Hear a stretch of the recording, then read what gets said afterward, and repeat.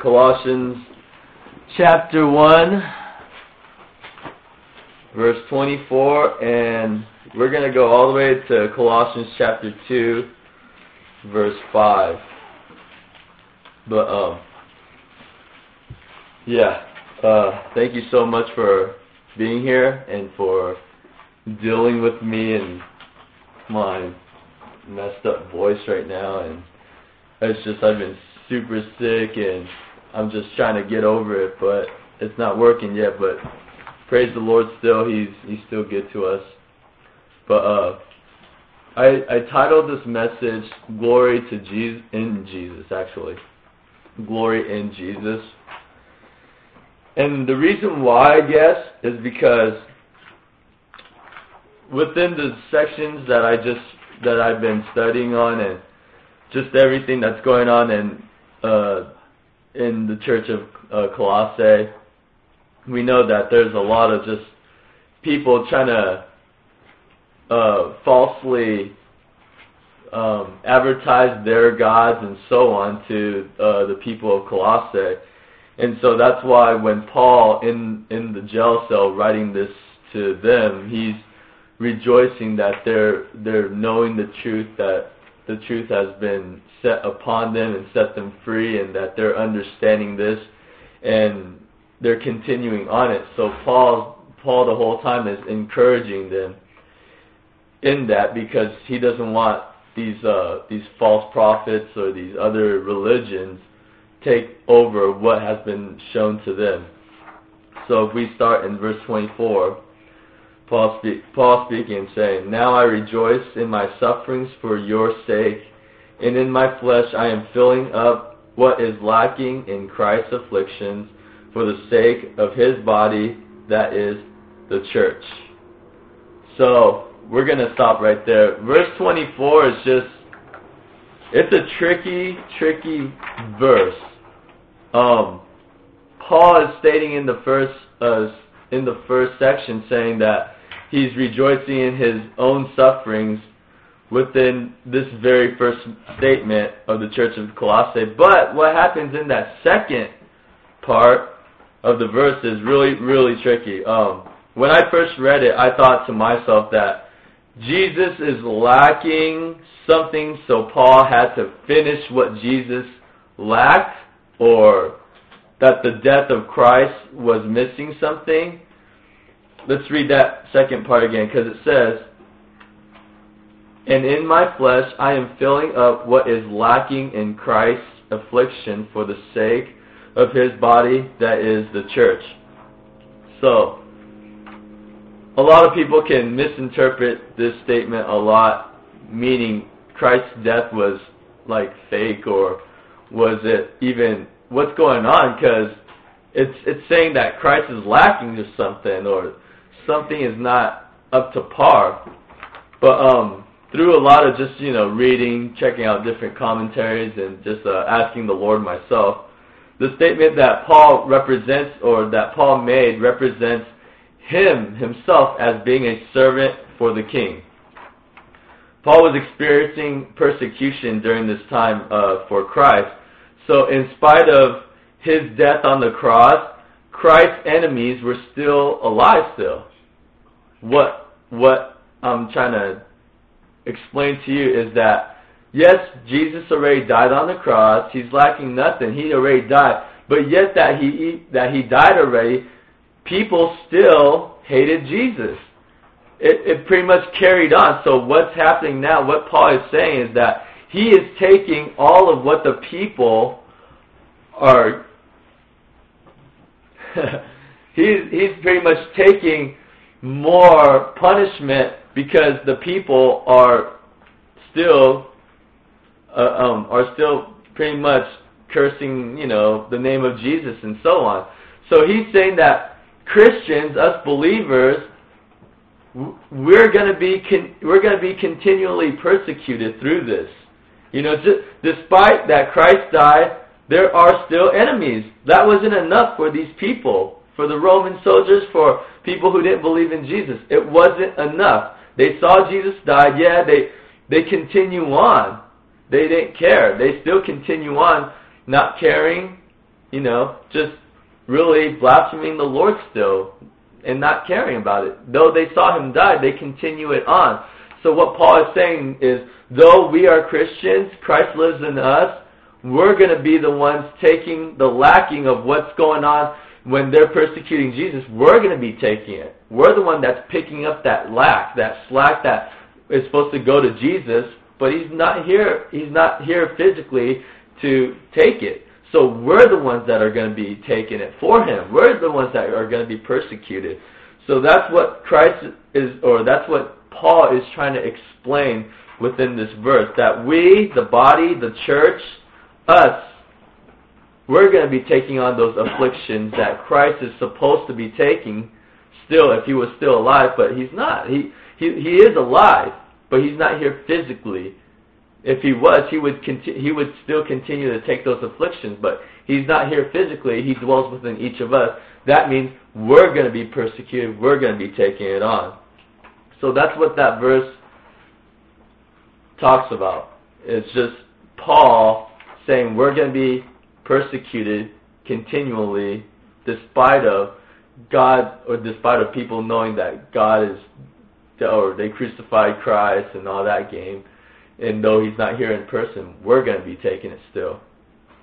And moving on to, or actually not moving on, but what it says in John 15:18, it says this: if the world hates you, know that it hated me before it hated you. Jesus speaking.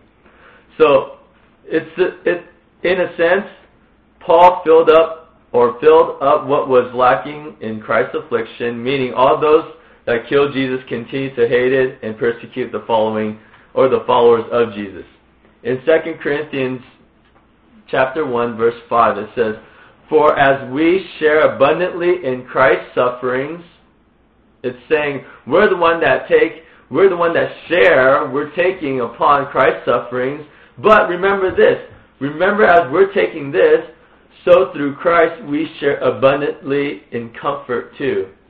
Though we may be persecuted, though we share within the persecution of Christ, of having him dwell within us, we get to share in the abundant peace, the joy, the comfort of everything that Christ has within us too.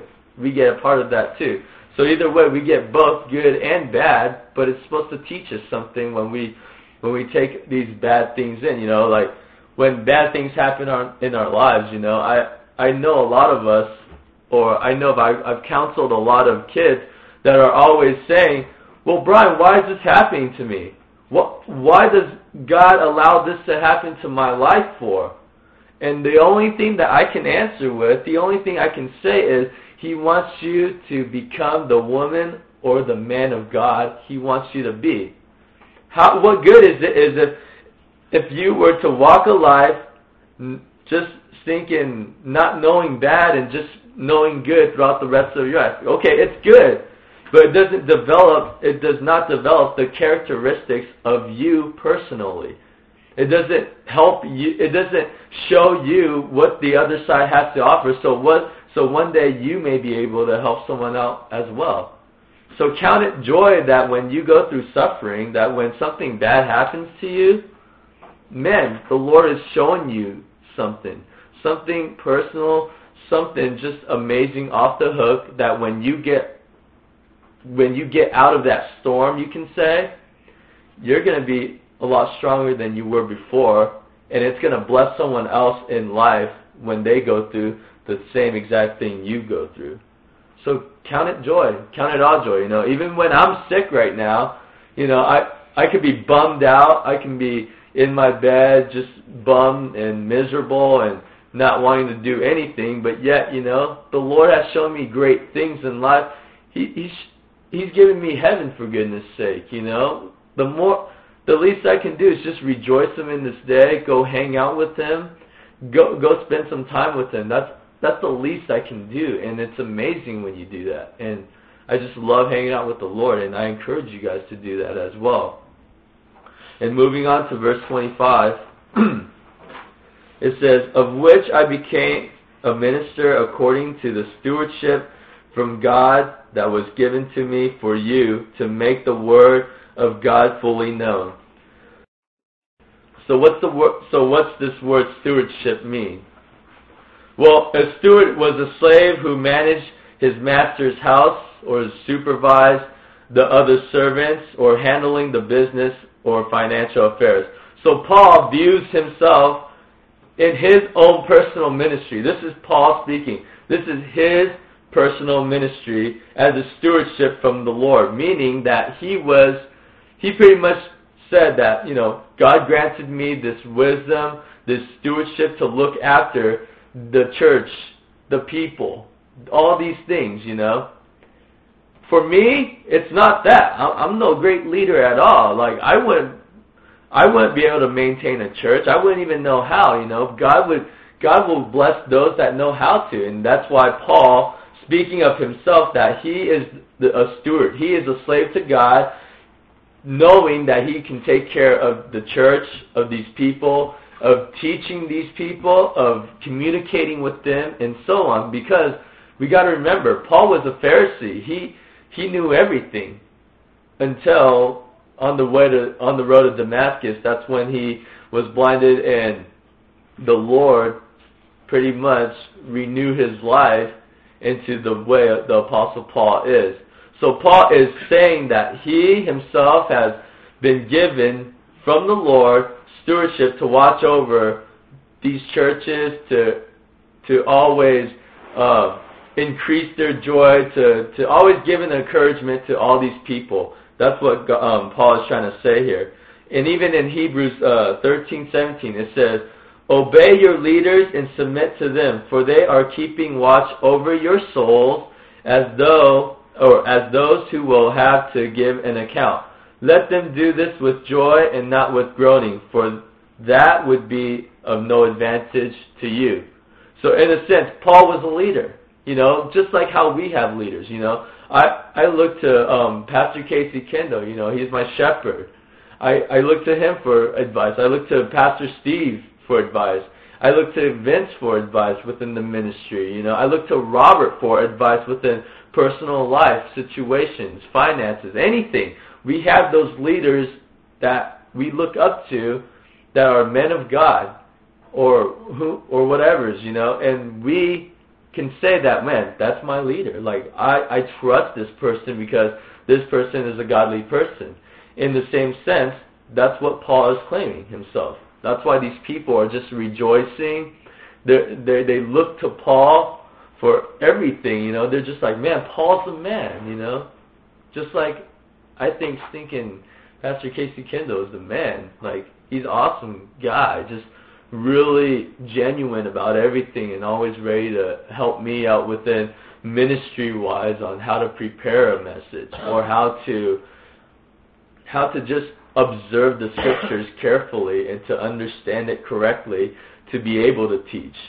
So we all have leaders in our lives, and I pray that you guys would find a leader, find a godly woman, find a godly man, and look to them, really grasp onto what they have to say, because these people have gone through life, they read the scriptures, they know Jesus, and we as young adults here, we should grasp onto everything they have to say and what they've experienced in life, because we can take that and apply it to our lives and really use it, like really, really use it, and it's totally a blessing. Like, I just want to encourage you guys in that. It's a blessing when you can have someone that is like, a couple years older than you, and they know these things.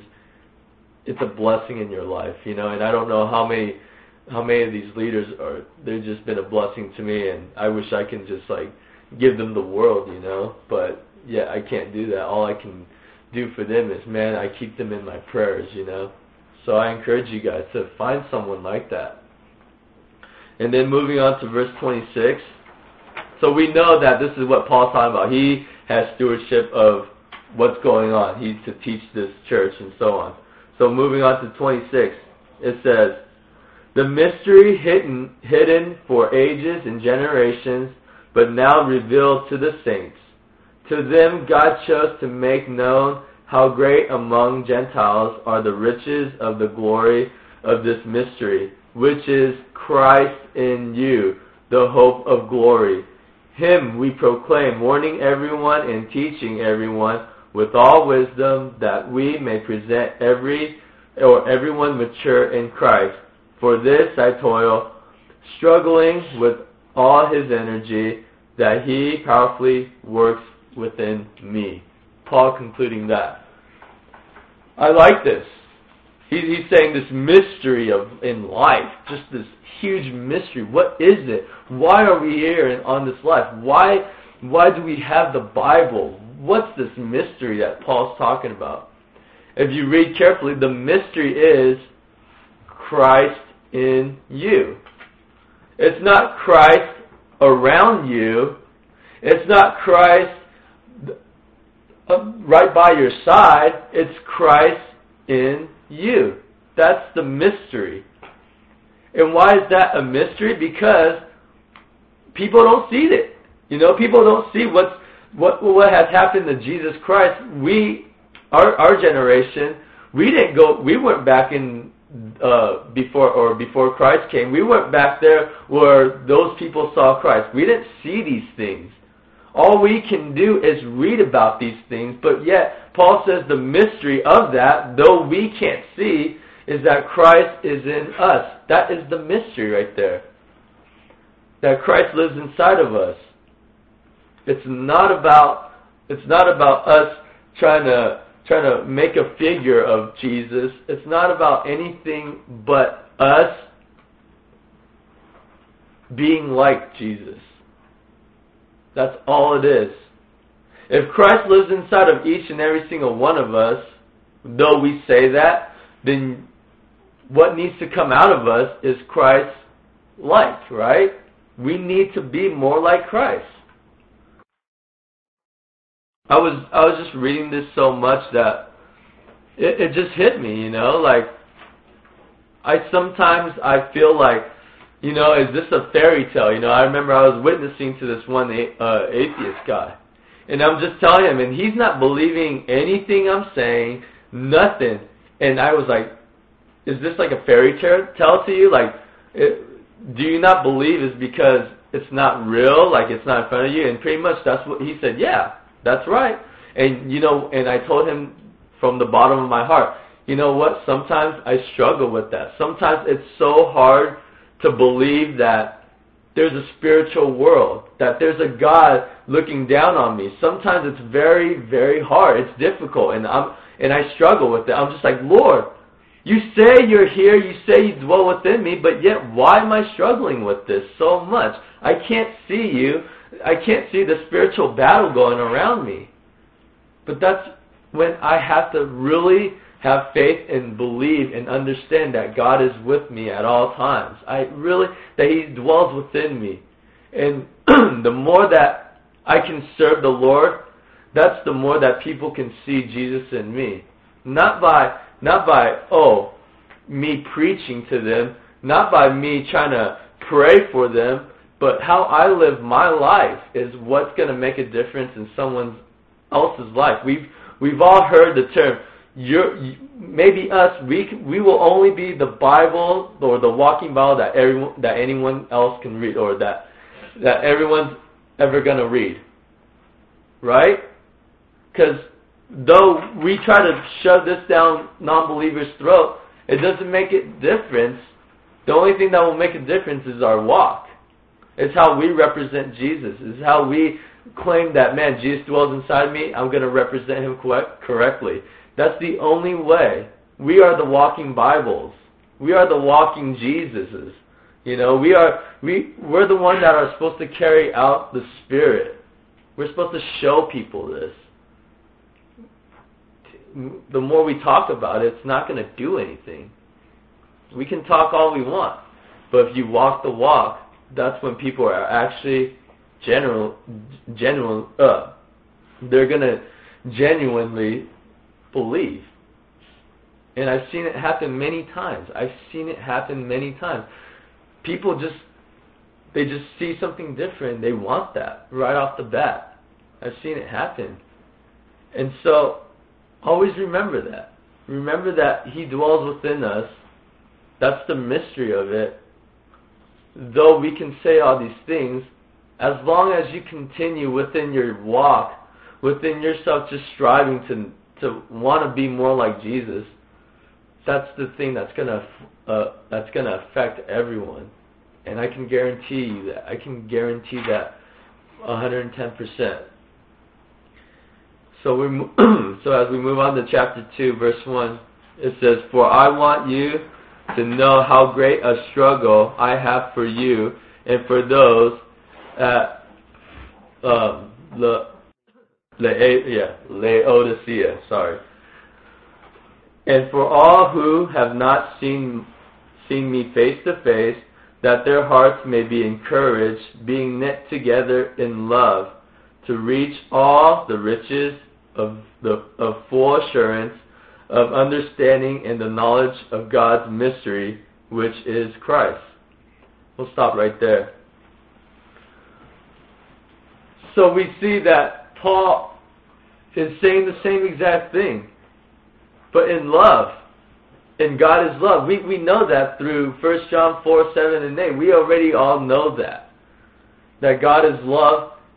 And when we have love, obviously when we have that love, when we have that love and we're loving on people, we're sharing that love, that's our walk right there. That's what people are going to see. That's why Paul, when he states it in verse 2, that their hearts may be encouraged, being knit together in love, to reach all riches of the full assurance of understanding the knowledge of God's mystery, which is Christ. Christ is love. And I like how Paul puts or brings an image to my mind. Being knitted together in love. You know how, when we watch a movie or anything, and usually when there's an old lady, she's usually cruising back in her rocking chair, and she's knitting away, a scarf, or she's just knitting something, But as she's doing that, she's relaxed. She's in the rocking chair. She's relaxed. She's focused. There's nothing that can, just interfere her. She's so focused. She's loving what she's doing, and she's knitting the scarf away. And Paul is displaying a picture, an image of that our hearts may be knitted together.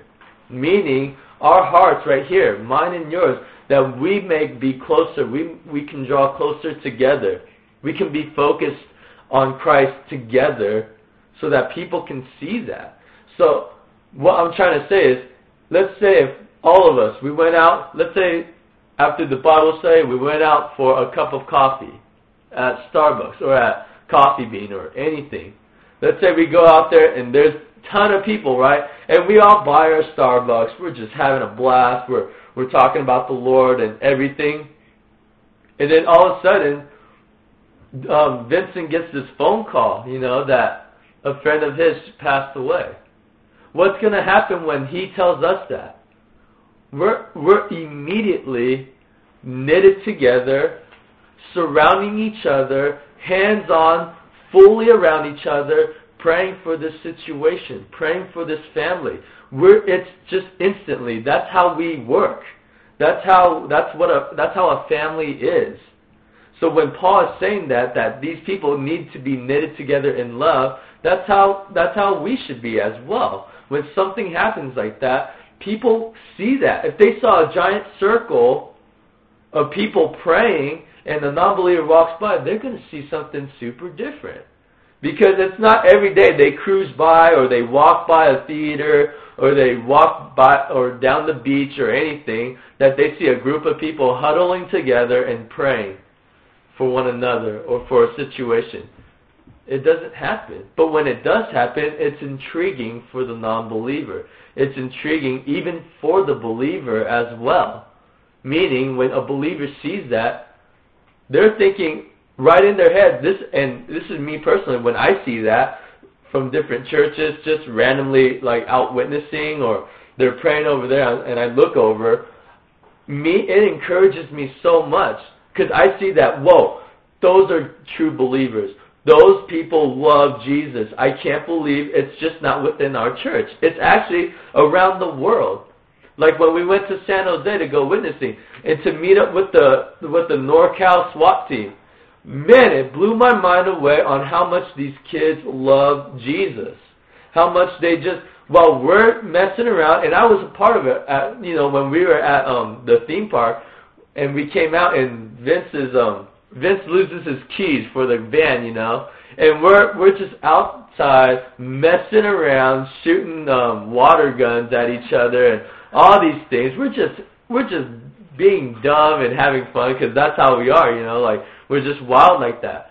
I look over and I see the whole time the NorCal SWAT team praying for those keys the whole time. Each person praying, and there's about 30 of them. And they're just praying while we are messing around, and it convicted me off the bat. I'm like, wow, why aren't we doing that? Why are we shooting water guns for? Why are we pulverizing the girls for? Why are we doing these things for when we should be over there just like those guys praying for a pair of keys? That's how much they cared for us, and it showed me how much I can even say how much our team even cares for our team. We didn't. It didn't hit our minds, and it really hit me.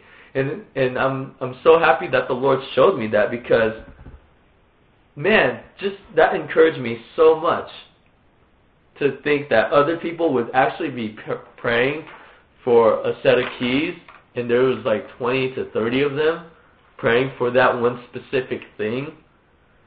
That's nuts. It doesn't happen. But when it does happen, it's a total encouragement to me. And for those who probably took that in, it probably encouraged them as well. But for the most part, I didn't see it really encouraging our team as much, and I wish it did. But I love that display that Paul puts that image for us to see about being knitted together in love. And then moving on to verse 4, or to verse 3, excuse me. In whom are hidden all the treasures of wisdom and knowledge. I say this in order that no one may delude you with plausible arguments. We'll stop right there.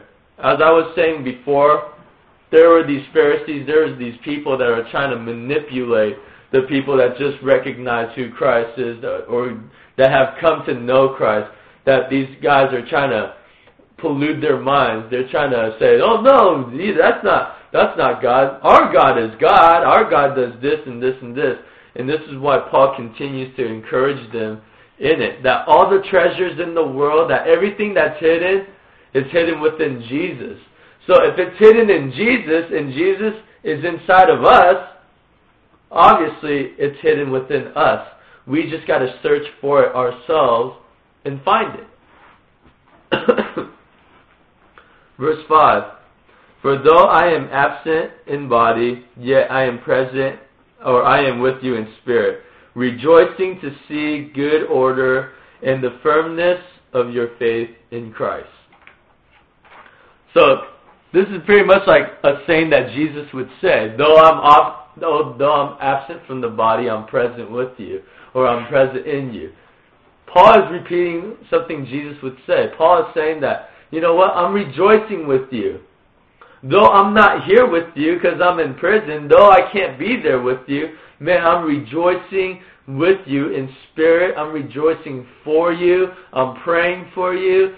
He's praying for these people in good times. Like I said, remember when we first opened, when we first got into Colossians chapter 1, Paul rejoiced over the good things. He continued to pray for the good things. We should do that. We should continue to do that.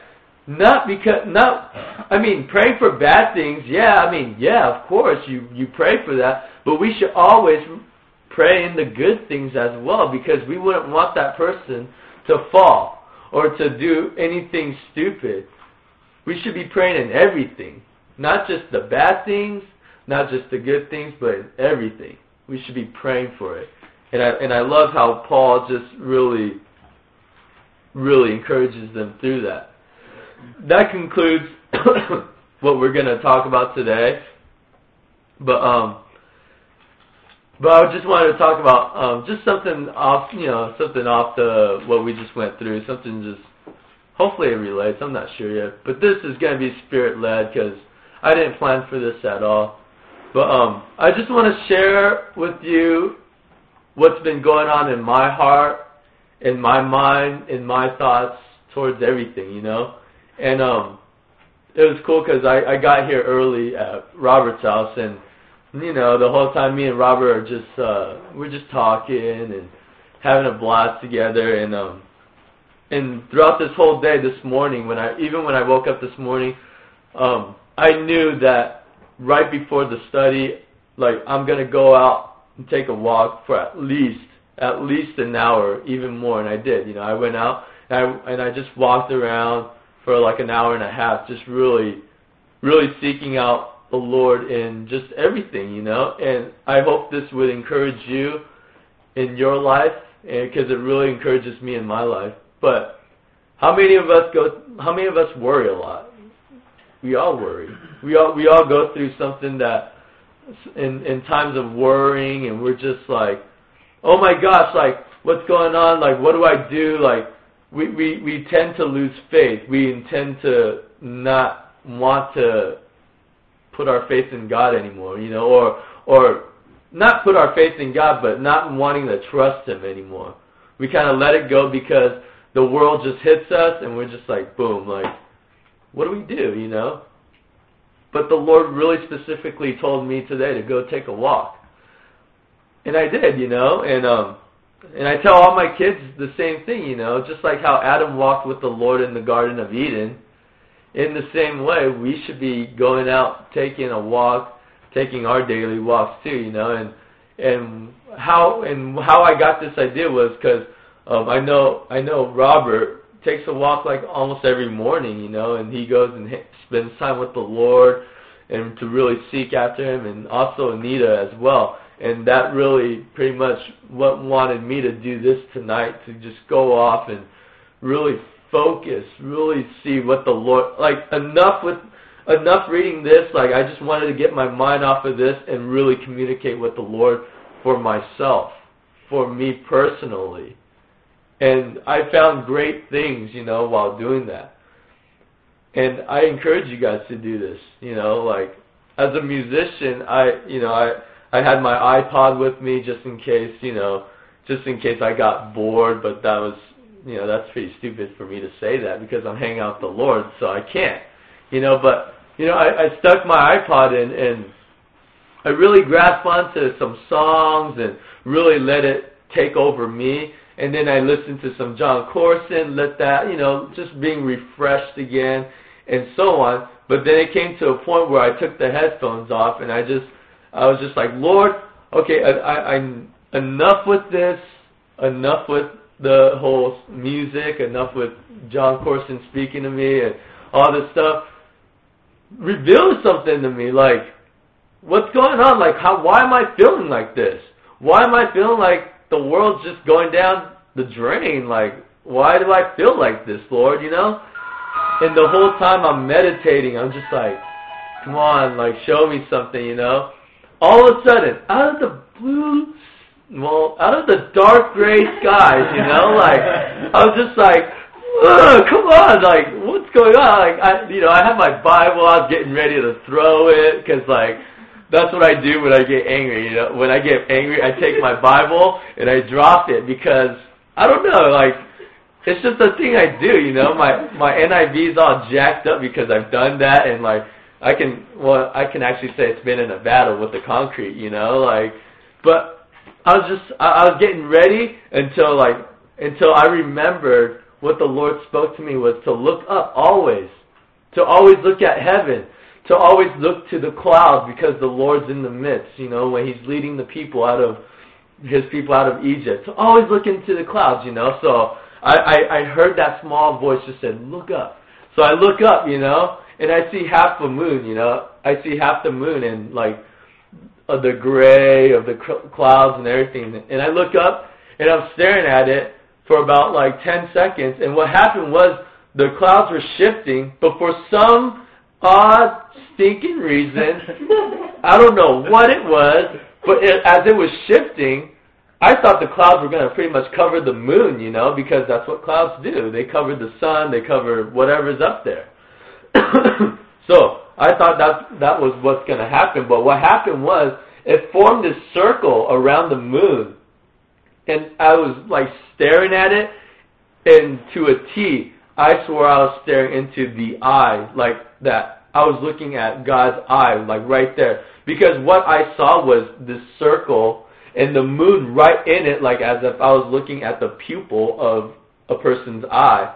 And I was just staring at this thing, staring back at me, and I was just like, oh, geez, Lord, I'm so sorry. He like kind of flicked me in the forehead and said, you idiot, Brian. You're an idiot right now. What? How dare you say this, You're about to teach a Bible study. Here you are doing this. Here you are being worried. And I was just like, oh, snap, Lord, I'm so sorry, And so as I'm walking, and I'm just walking, like I walked about another 100 yards, and all the clouds just shifted away, and the moon was just out by itself now. And I knew that the Lord was watching over me. I knew that the Lord was comforting me. So all my worries, I don't even know where it went. It just like, boom, it flung away from me. And I encourage you guys, please, take a walk with the Lord. So bad because of this experience tonight, I was walking around for an hour and nothing. There was nothing until I took off the headphones, until I really sincerely asked the Lord with all my heart, why do I feel like this? Well, what's going on in my life? And he spoke to me in a way where I understood that to just keep my eye focusing on His eyes, to really continue to watch for Jesus, look at Jesus, just like Moses did when he received the tablets. He saw Jesus, or he saw God go by, and this glow off his face hit him, and when he came down the mountain, people saw that. And that's what attracted me. And I was, as I was reading a little bit of Revelations, I believe it's in chapter 3, I believe, or no, wait, yeah, in chapter 3. Or chapter 4, excuse me, and it talks about the glory of God, about how John saw the glory of God. How the heavens opened up, and he got to see the glory of God. And that's what I want each of you to experience. I already experienced that tonight. I saw the glory, and I was just like, oh man, I'll tell you guys, I know no one saw me walking doing this, but the whole time, when I saw the glory of God, when the Lord spoke to me, when I was just filled with this renewal of the Spirit that He gave me, I was walking around just like, thank you, Jesus. I'm trying to wave my arms to see if Jesus would see me, Lord, I see what you're saying now, and I'm just I'm super stoked, and this one truck passed by me, he just stared at me, and I was just oh, yeah, but really, I really want you to do that, to really go out and take a walk. I promise you, it's an experience that I can't even put into words sometimes, All I saw was the Lord looking at me and me looking at the Lord, and all I knew was I felt the presence of God within me just saying, man, Brian, don't worry, just keep your eye focused on me. That's it. That's the key to this whole life. That's the mystery to this whole life, is to really know that Jesus dwells within us and that He's there with us, and to bring Him glory. Glory to Jesus always, and that's what I was doing the whole time. I was just God, me, I should be going to hell. I should. Because first of all, I was doubting the Lord. Second of all, I was not trusting at all, and I was just questioning the Lord's authority and everything, in His Word and everything. I should be going to hell, but yet the Lord was gracious to me, and He sent me something special, and I was just oh man, are you serious? I remember when I was talking to this person, and it was this person's fault, you know, like, I remember like a week or two ago, I was talking to this person, but everything, you know, this person did me wrong in a sense, but yet I kept on encouraging this person, and at the end of it, I said, you know what, thank you so much for listening to me. Even though it was this person's fault, I could have said, yeah, that's right, you should be sorry, you know, or, yeah, that's right, I'm right, you're wrong. Even though I knew it was this person's fault, but for some reason, these words came out of my mouth saying, you know what, thank you so much for listening to me. And this person said, are you serious? You got to be kidding me. Why'd you say that for? I'm like, because, thank you so much. Because you listened to me and everything I just had to say. And they're like, but I did you wrong. I'm like, so? But you listened to me. You know, so we're trying to get into this. This person, not she, it's this, I can't say she, he, whatever. Okay, get it away, it's a she. Alright? But like, this person, you know, she was just like, oh my gosh, like, I've never had anyone do this to me. I've never had anyone say thank you to me after I've done something wrong. What? And I was just like, thanks. I mean, because you listened to me, you know, because I'm just being myself, because you listened to me, and that's why I'm thankful for that. I thank you that you listened to me, even though you were in the wrong, whatever, I don't care, like, you listened to me, you know? And in the same sense, God listens to us, and we should thank Him every day, even in my sickness. even when I'm coughing up a storm, and I can't do anything, and all that game, I'm always going to thank the Lord, because He's always listening to me, to everything I have to say, to my heart, how I feel when I'm walking around. And that's it. We just got done with Thanksgiving here. And I hope that we were all thankful for a lot, you know, and me, really, I was very thankful for so much, because we get to eat food and all these things, and half the people around the world don't do that, and the homeless doesn't get to do that, and so on. So I was super thankful for what we've had, or what we've gotten. But my main thing is, I really want you guys to focus on spending time with the Lord, one-on-one, by yourselves. I encourage you outside, like just taking a walk, like, I don't know how many of you done it, whatever. You know, some of you might do it for like 10 minutes. I encourage you to do it for like 45 minutes. Go try to walk like, I don't know, go walk like 3 miles or something, and grasp onto the Lord within that.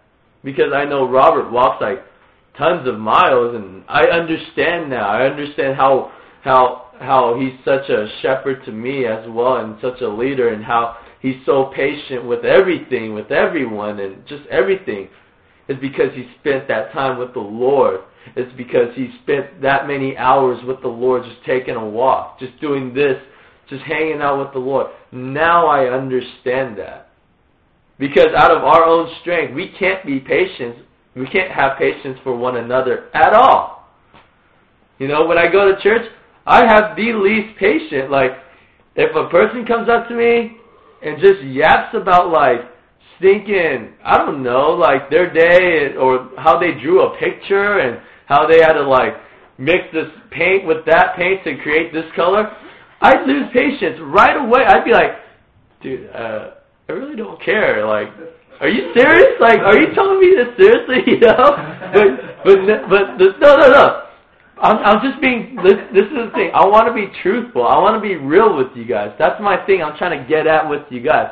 I want to be real. If a person did that to me, seriously, me, my flesh, me, Brian, I would say, you're serious. Why are you doing this to me? You're making me miserable right now, that I have to listen to you. I'm sorry, you know, that's my flesh, you know? But when you actually go hang out with the Lord, receive what the Lord has got, or receive what the Lord has given you, dude, the Lord can take down anything. Oh my gosh. Like, I see Robert take down so much, and I'm just like, how do you do that? I would have been so ticked off. I would have thrown a brick at like my car just because I'm so ticked off at this and that and this. But yet, he has the most patience in the world. And that's what I want you guys to focus on, really, is that. It's about spending time with the Lord. I don't, for some reason, tonight just wanted me to tell you this, wanted me to be real with you guys. I really want this for you. I really, really do. You know? It's just like how Josh always says it. Man, it's about knowing the King, man. It's about spending time with the King. It's about the King. It's about Jesus. Praise the Lord. All these things. Even in bad times, praise the Lord still. You never hear anything bad come out of Josh's mouth. Well, I've had, but that's back in the day. But now it's like he's a changed person, you know? Because he knows who he spent time with. He knows the Creator. He didn't go out to the desert for 3.5, 4 months and came back the same. No, he went out there and actually pretty much told us, hey, it's about Jesus. It's just Jesus. He always says, man, Jesus stuff. It's all about Jesus stuff. That's it. And now that I'm starting to understand this a lot, like it's hitting me. I'm starting to understand what they're talking about. What he talks about, like when he goes out, when he was in Mexico, he had his hill, and that's where he would go up, and he'd be like Jeremiah and say, Lord, I'm not going to leave this place until you show me something. I'm not going to leave this place until you speak to my heart, until you show me something, until you revive me, until just do something. I'm not going to leave. A couple hours later, the Lord shows him something, and he's pumped again. He's stoked. And that's how we all need to be. We all need to be like Jeremiah. Just go out and be like, Lord, I'm going to go take this walk.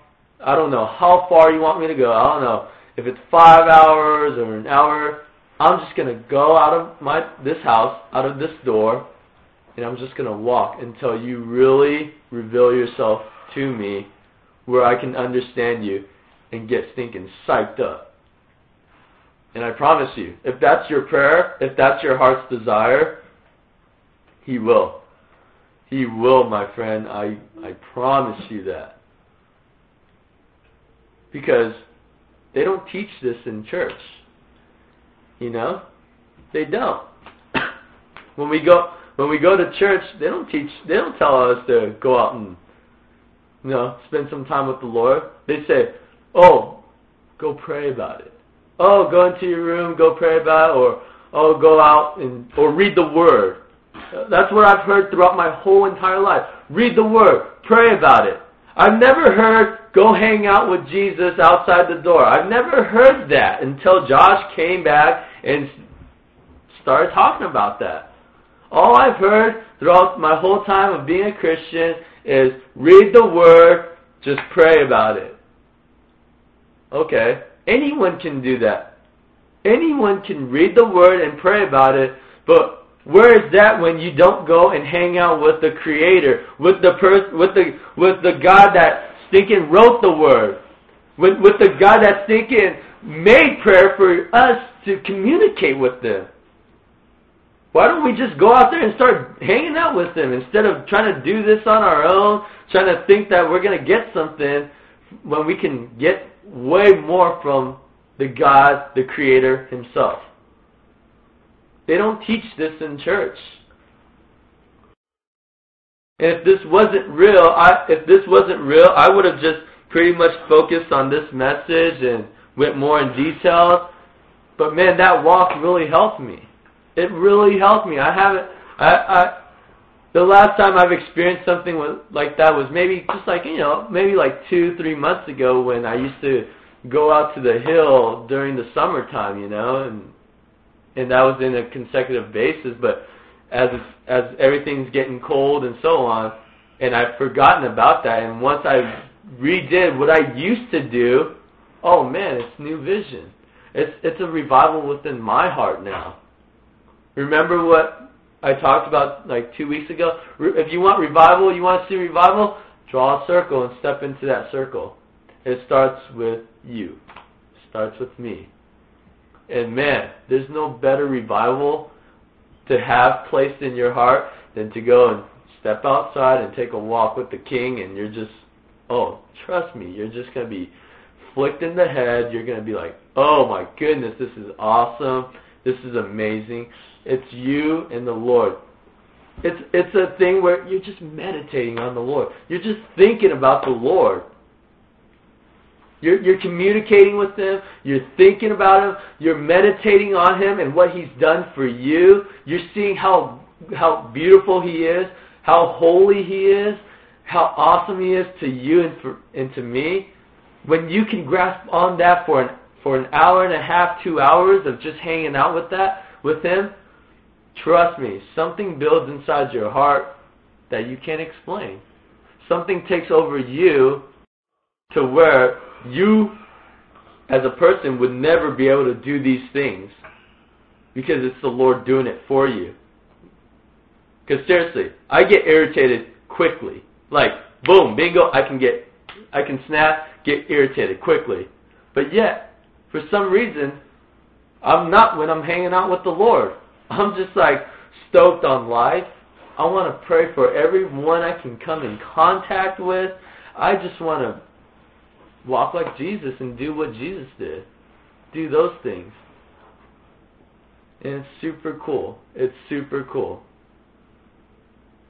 And when I was doing that, I went over to Taco Bell. I picked up something really quick because I was getting a little hungry, Like, I'm just like, dude, ooh, hungry, let's go. Del Taco right there. I go in and, I'm feeling the mood already. And I just bust out my Bible waiting for my order. And I'm reading this. And this lady, this girl and this guy, they're just like, kind of like ghetto and just like, blah, blah, blah. They're all being loud, and as they walk into the room or into this little section that I was at, they just walked in, and I'm reading, and this girl just looks at me weird, and I didn't see her until like I was just like, and she was looking at me weird. She's just like I'm like, how's it going? And she's like, I'm good. I'm like, man, how's everything doing? How's everything going in your life? Are you getting food? I'm just talking to her and all that game. I'm just trying to make a conversation. I'm just going at it. And she's just like, yeah. And she's like, what is that? I'm like, it's my Bible. And I'm like, do you go to church? And we're talking. And that's all. We were just talking. I'm like, man, I just left her with this. May the Lord bless you always. Got my food and I left. And from there on out, I don't know what happened.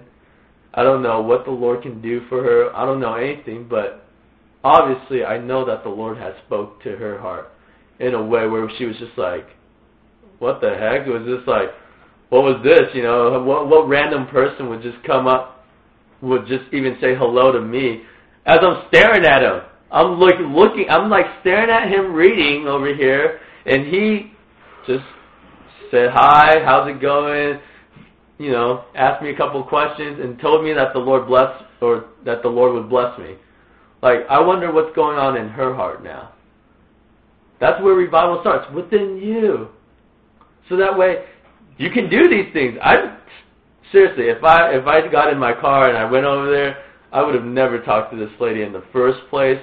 Second, I wouldn't even be reading my Bible because I wasn't in tune with the Lord at all. I was most likely just wanting to go get the food and eat and leave. But yet, I was in tune during that moment. And I wasn't rude to her, even though I could have been like, what? Like, why are you staring at me? I could have done that, but yet, something else proceeded out of my mouth. Something that I would never, ever say. Something that I would never do for a person. It proceeded out of my mouth somehow. And now I know she's blessed by that. And that's why I encourage you guys. It's just a way. I can't explain it. It's for you to figure out yourself. It's for you to spend time with God yourself. So I encourage you guys, if the Lord lays it on your heart to go and take a walk with Him, do it. Like, I encourage you, please do it. It's stinking awesome. Like, you'll get drop kicked in an awesome way, you know. Instead of getting drop kicked and hitting the ground, you're floating on air. You're just like, oh man, this is high, you know. This is awesome. I feel it. Seriously, you're not gonna hit the cement. I promise you. You're just gonna be floating and hanging out with the Lord, and it's gonna be even crazier. It's gonna be even sick, you know. So really, that's my encouragement for you guys, because I know a lot of us worry about life, about everything going on in life, just where our career's at. How are we going to make it through school? What are we going to do after school? How am I going to have a family? Where's that starting? How am I going to meet the right person? How do I even communicate with my family when I hate them, or when they bug me, or all these things? There's so much in life that we worry about, but we missed it, you know. It's all about Jesus, and that's what I want you guys to understand, because I know, because if those of you that are in school, we got like 2 weeks left before we're done, you know, before we go on winter break. And we're stressed, we're worried about finals, we're worried about this. Those of us that are just worried about our careers in general, how are we going to make this life? Thinking buying a house these days, you're going to have to like saw off your arm just to like pay for a garage, you know? The economy is just so stinking high, rocket in the sky. You're just like, how am I going to afford a stinking $600,000 house when when pretty much all the jobs out there only pay like 30 grand and less? How am I going to do this? You know, how am I going to provide for my family? How am I going to take care of the car insurance and car payment? All these things we worry about. And really, it's what you do for the Lord is what you should be worrying about. What you do for the Lord. Nothing else. Nothing else. What you can do for the Lord. So that's my encouragement for you guys. Please, go take a walk. Take a walk with the King. I encourage you, if it's tonight, do it tonight. You know, I mean, yeah, you'll have to strap on like 3 sweatshirts and all that gear. You know, I had this sweatshirt and I had another jacket over. I'm walking around with my beanie, I had gloves on. I looked like a stinking hoodlum. I'm like, I looked all gangster out, like I should be in a rap video or something. And I was just like, you know, like, now I know why that guy in the truck was going crazy, because I had the gloves on. He thought I was doing that or something, you know. But like he probably thought I was throwing gang signs and stuff at him. Just kidding, but really, strap on some clothing and go to hang out with the King. I promise you, it's awesome. You'll understand what I'm saying. And if it's not tonight, do it tomorrow. Find some time. Sometime, I encourage maybe even every day, or try to find some sort of a day to do it, you know, once a week or so on, and just do it. You know, I know Robert does it every day, and that's why he's thinking. That's why Jesus dwells with him. You don't see Robert, you know. When I look at Robert, I never see Robert. I see Jesus, and that's it, you know. So, if you want to be more like Jesus, go hang out with Jesus. That's it. Amen? Let's pray together. And Father, we come to you tonight, Lord, and God, I just thank you so much for all you do for us, Lord. God, that we get to hang out with you, that you are willing to hang out with us. You want to hang out with us, Lord. So I pray tonight, Lord, that you would have spoken to each person's heart in this room. Lord, that you would continue to do so, but most of all, Father, that you would hang out with each and every single one of us tonight and all the days of our lives, Lord. That we would think about just you, Jesus, nothing else, God. That we would continue to just think about heaven and how awesome it's going to be and how we can serve you here on this earth, Lord God. It's all about us serving you on this earth, Lord. So, Father, take away our worries, our problems, our situations and tribulations and just everything. Just take it away, take it out of our hearts and our minds and thoughts, and just fill us up with more of you and what we can do for you, God, because that's what's going to matter in the end of this world. So, Lord, we thank you so much for your love, your grace and mercy upon us. And we ask, God, that your kingdom would come quickly, Father, but most of all, that your will would be done always. In Jesus' name, amen.